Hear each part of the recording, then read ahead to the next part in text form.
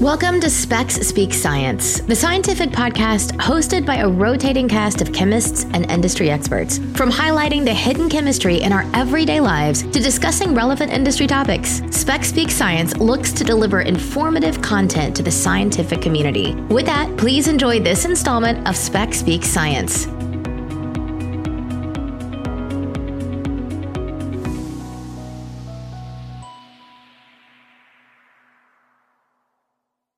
Hi, and welcome to our podcast, Specs Speak Science.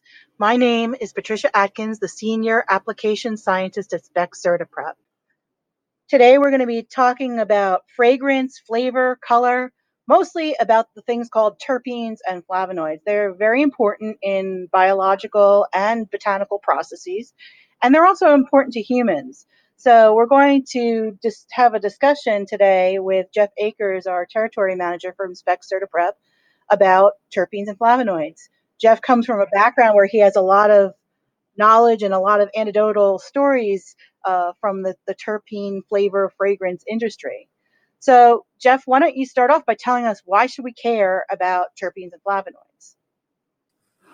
Well, terpenes and flavonoids are unique compounds. They create fragrances, flavors, colors, and they're in basically everything that we touch every day. Do you have a favorite terpene or flavonoid that comes up and you're like, oh, yeah, that's one of my favorite ones? Well, every spring I look forward to the hyacinth coming up in my garden out front. That's a very fragrant flavonoid for me that comes up in the hyacinth. Oh, and I bet it has a lot of those floral terpenes in it as well. Yep. So we've been talking about terpenes. Let me explain a little bit what terpenes are. As Jeff said, they're compounds that contribute to flavor and smell of botanical products. And they're made up of these isoprene units. Now, we think of isoprene as the chemical backbone for rubbers and things like that, but it's also the chemical backbone for terpenes. And you can have two different types of terpenes, two categories.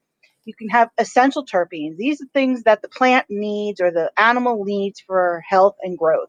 And these are usually large terpenes, greater than 15 carbons. Then you have non-essential terpenes. These are mostly for defense. So if you see a plant that has a noxious odor or has some sort of threat display color, this is usually part of their defense or one of their biological processes. And this is a smaller terpene of less than 15 carbons. They're usually created by one of two methods, two pathways. A melavonic pathway called MVA that was discovered in 1950. This also produces cholesterol. So this is a biological process that produces many different chemicals.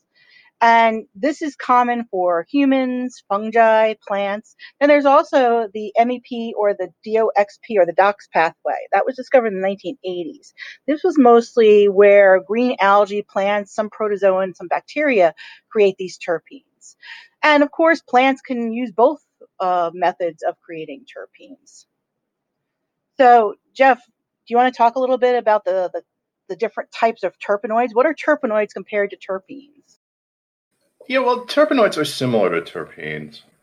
They're somewhat interchangeable. They're a modification of a terpene. Basically, an oxygen group is added to the terpene.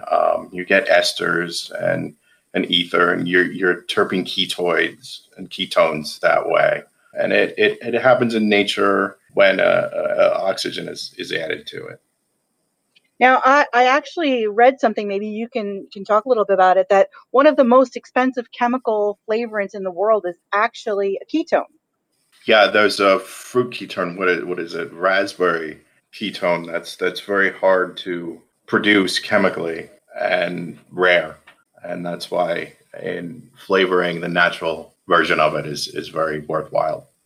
So that must be a very big, expensive product to extract, I guess, from the raspberries. In my experience, but not with raspberries, with some other fruits, it's tons of fruits to get, ounces to gallons of flavor oils out of them. So that's why many things like toothpaste would use a synthetic mint versus a natural mint. Because it's cheaper to produce that way. It's cheaper to produce that way. Again, it is terpenes. It's just mint coming from some other plant that's chemically extracted to get that flavor versus, crushed up natural mint from years and years ago, how they used to make toothpaste. So those are things like the menthols, the eugenols, and things like that. Correct. So when you look at terpenes, they're usually characterized by the number of isoprene units in it, the number of carbons in it. And we said before, the essential carbons greater than 15 and the non-essential carbons are less than 15. So the simplest terpene we have is isoprene. That's a hemiterpene. And that has 5 carbons. Then you have the monoterpenes, things like limonene. They are pretty volatile. They're very volatile compounds. Those are your lemon oils. You think of a lemon oil, that's a monoterpene like limonene. Then you start getting into those essential terpenes, the sesquiterpenes. Those are humulines. Humulene is one of those kind of like cedar, kind of woodsy smells. You have diterpenes like the taxodiene. And some of these compounds are actually being investigated as anti-cancer drugs because of their antioxidant characteristics. Then you have the sesquiterpenes, triterpenes, and as you keep on going up the list of carbons, they get bigger and bigger and bigger. And one of the ones we're all familiar with are carotenoids or lycopene, and that's a tetraterpene. That has 8 isoprene units and 40 carbons. You think of a carotenoid or a carotene, that is actually a terpene. You want to tell us some more about some common terpenes that we might know about, Jeff? Well, I think everyone's most common terpene is your pine smell, your pine oils, your pine oil, pinene, and there's hundreds of different ones, from your Christmas tree fir to the smell of a spruce forest to a walk through the pine lands in southern New Jersey, and the different trees there are all pinenes. You have a lot of experience with pepper, with our different pepper studies. The caryophyllines from peppercorns and that spicy, pungent smell that you get from pepper. And that's why, people have been searching for pepper for millennia now, as one of the earliest spices known to man. Are you a pepper fan, Jeff? I've become one over the years, from zero spice when I was small to now hanging out with friends who suck down wings with thermonuclear hot sauce on them. Bit of a trial and tribulation with some of those. Also, your grass, when you mow your lawn, you get your nerols and you get some pines in that too. So it's everyday smells, everyday things you interact with. My personal favorites are the linalool and the geranials, the floral smells. Your linalool, your geranials, your roses, and your wines, and also the geranials and the linalool you'll often see on the back ingredients of many of your most common shampoos and soaps, because those are very prevalent terpenes used in fragrance creation. You know what I'm not really fond of? It's the myrcene, the myrtles, the cannabises, the hops. They're kind of stinky. And there's sulfates in some of those too. One of my favorites, and those listening and who are in New Jersey or the New Jersey area know the smell of the Meadowlands swamp. That is your sulfonated terpenes from that swampy smell, and that's some of your myrcenes right there. I know some people are probably going to be interested. I know you have some experience with some hops and wine terpenes. Why don't you give us a little insight on some of those? Well, your different beer styles use different hops.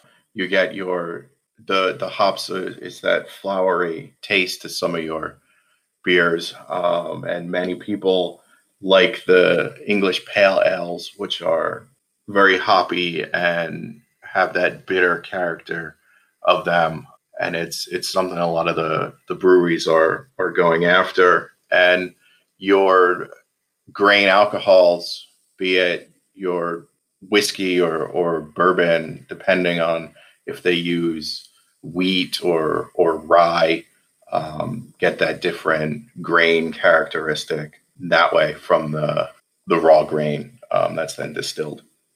So I know that in the past we've compared some of the terpenes in wine and beer. What are some of the more significant ones that they have in common, and which are some of the ones that that are different? Well, wine and beer, they're both distilled and fermented products from grains, and they often contain myrcenes and linalols and terpenol from the grains, and then they pick up other characteristics as they age and ferment. But the easiest thing to say is before whiskey is a whiskey, it's a beer. It begins the same kind of process, fermentation.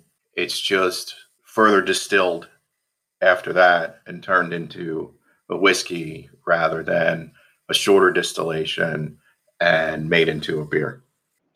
I know one of the newest crazes obviously is cannabis, and sometimes people don't realize there is really a direct relation between cannabis and hops. You want to talk about that a little bit? Well, they're a similar plant structure, the same family of plants, and for both of them, your harvest and your interest is the flower itself rather than the stalk of the plant, and it's that flower that contains all of your.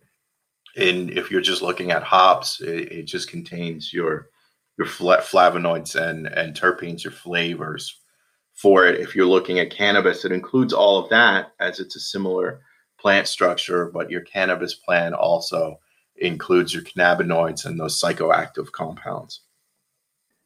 So if we're looking at terpenes in cannabis, the biggest one obviously is the myrcene, and that's a monoterpene. That's where you get things like your skunk XL. That's that clove, musky smell. And Jeff talked about the caryophyllines. Those are your peppery smells, things like you find in a Gorilla Glue or a Skywalker variety of cannabis. So you have also your florals. You have the linalool. You'll have that lavender, and that's like a sour OG. That's a lavender floral smell.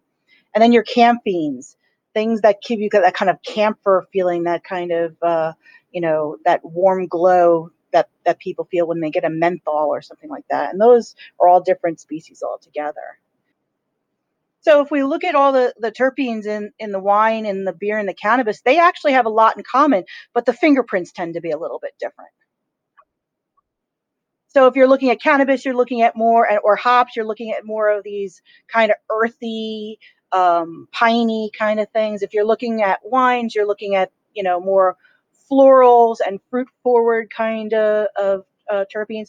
And it's my understanding that a lot of growers profile their cannabis terpenes as kind of like a fingerprint for what they're doing. Correct. I've seen growers and testing labs where they use that terpene fingerprint for qualifying the strain, and in their final reports back to the growers and dispensaries, all that information will be in there about that particular strain. So with all the cannabis regulations, they're not really regulating for terpene, but they're using it as kind of a quality control. Correct. So they're trying to kind of almost promote their brand like a perfume then. Right.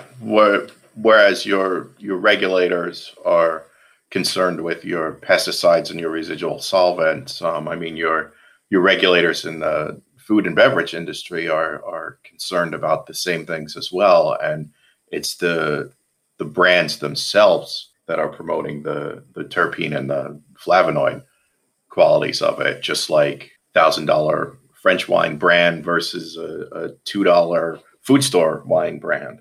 So we were talking about terpenes, but you didn't mention flavonoids. And I think maybe it's time for us to talk a little bit about flavonoids. So flavonoids are non-essential metabolites. They're secondary. They're based on a phenyl group structure, and they generally have a 15 carbon structure with 2 phenyl rings and 1 heterocyclic pyran ring. So it's a complex structure. And they're not exclusive. They're not exclusive from terpenes. There are flavonoids that are terpenes. There are terpenes that are flavonoids. So there is definitely some crossover in the form.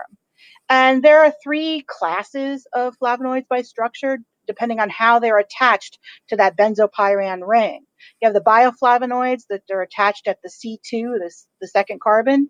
You have isoflavonoids attached at the C3 carbon, and neoflavonoids attached to the C4 carbon. And then there are dozens and dozens of other kinds of subgroups for that. You have major flavonoids. Most of us have heard of things like flavanols or isoflavones. Mm-hmm. These are the major things that we think of when we think of color and like basically the way that particular fingerprint is made. So what are some important flavonoids, Jeff? Well, flavonoids protect the plant. There's important monomers, catechins, which are in teas, berries, and apples. And a lot of people, when they drink wine or eat grapes, for the antioxidant properties of it, it's the flavonoids in the natural food that give us those antioxidant properties. Yeah, I know a lot of people sometimes even take supplements of quercetin or catechins because of their antioxidant properties, and things like the Malvins, though they give those purples and those blues, those anthocyanins, they give those really nice dark purple colors. Actually, the flavonoids are pretty fascinating. They are the ones who give the major colors of a lot of plants. Mm-hmm. So those purples and those yellows, the flavanols are responsible for those bright yellow colors. I know cannabis itself has a couple of really unique flavonoids. Do you know what have any information about some of the flavonoids in cannabis? It has Vitoxin, isovitoxin, off the top of my head, Apigenin, flavonoids that are in other similar plants as well. But one area that cannabis has unique to itself are the cannaflavins attached to the plant that seem to be unique to that particular plant.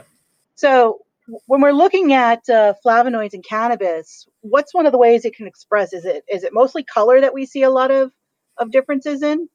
It's color in the different buds, depending on the flavonoids in them, give off different. So for example, carotenoids are orange and yellow.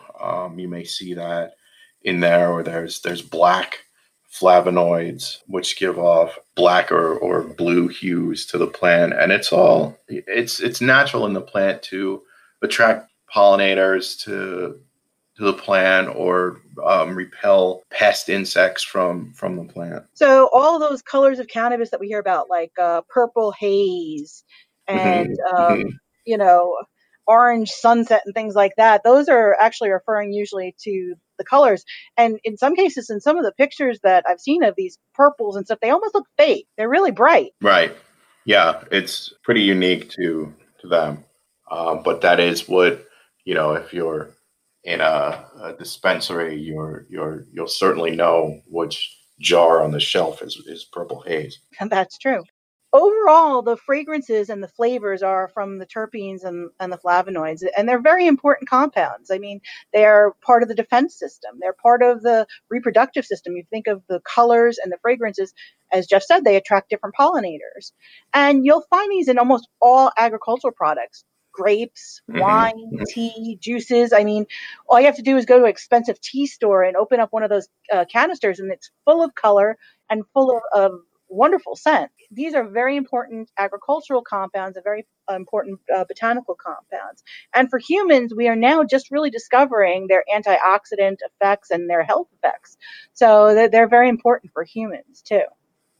Well, I know Specs has been involved with terpene research for the cannabis industry and the food industry for a long time. We have a lot of documents that are available, and did you want to tell them about some of our new products? As you mentioned, manufacturing standards for terpenes for quite a while. We have one that is 42 terpene compounds, and you've put together some solubility and use guides, which are very useful. And now we're looking at expanding on the terpenes with some flavonoid compound standards, 11 or 12 flavonoids in a mix similar to the terpenes. We've had a lot of interest and requests from some of our customers, so we're taking a look and seeing what we can do in that range. So that's a coming soon. It's coming very soon, yeah. Well, thank you so much. I've really enjoyed chatting with you today, and you have a lot of anecdotal evidence and anecdotal stories about terpenes and flavonoids, and I think it's been good to add to our understanding. Thanks a lot. Well, no problem.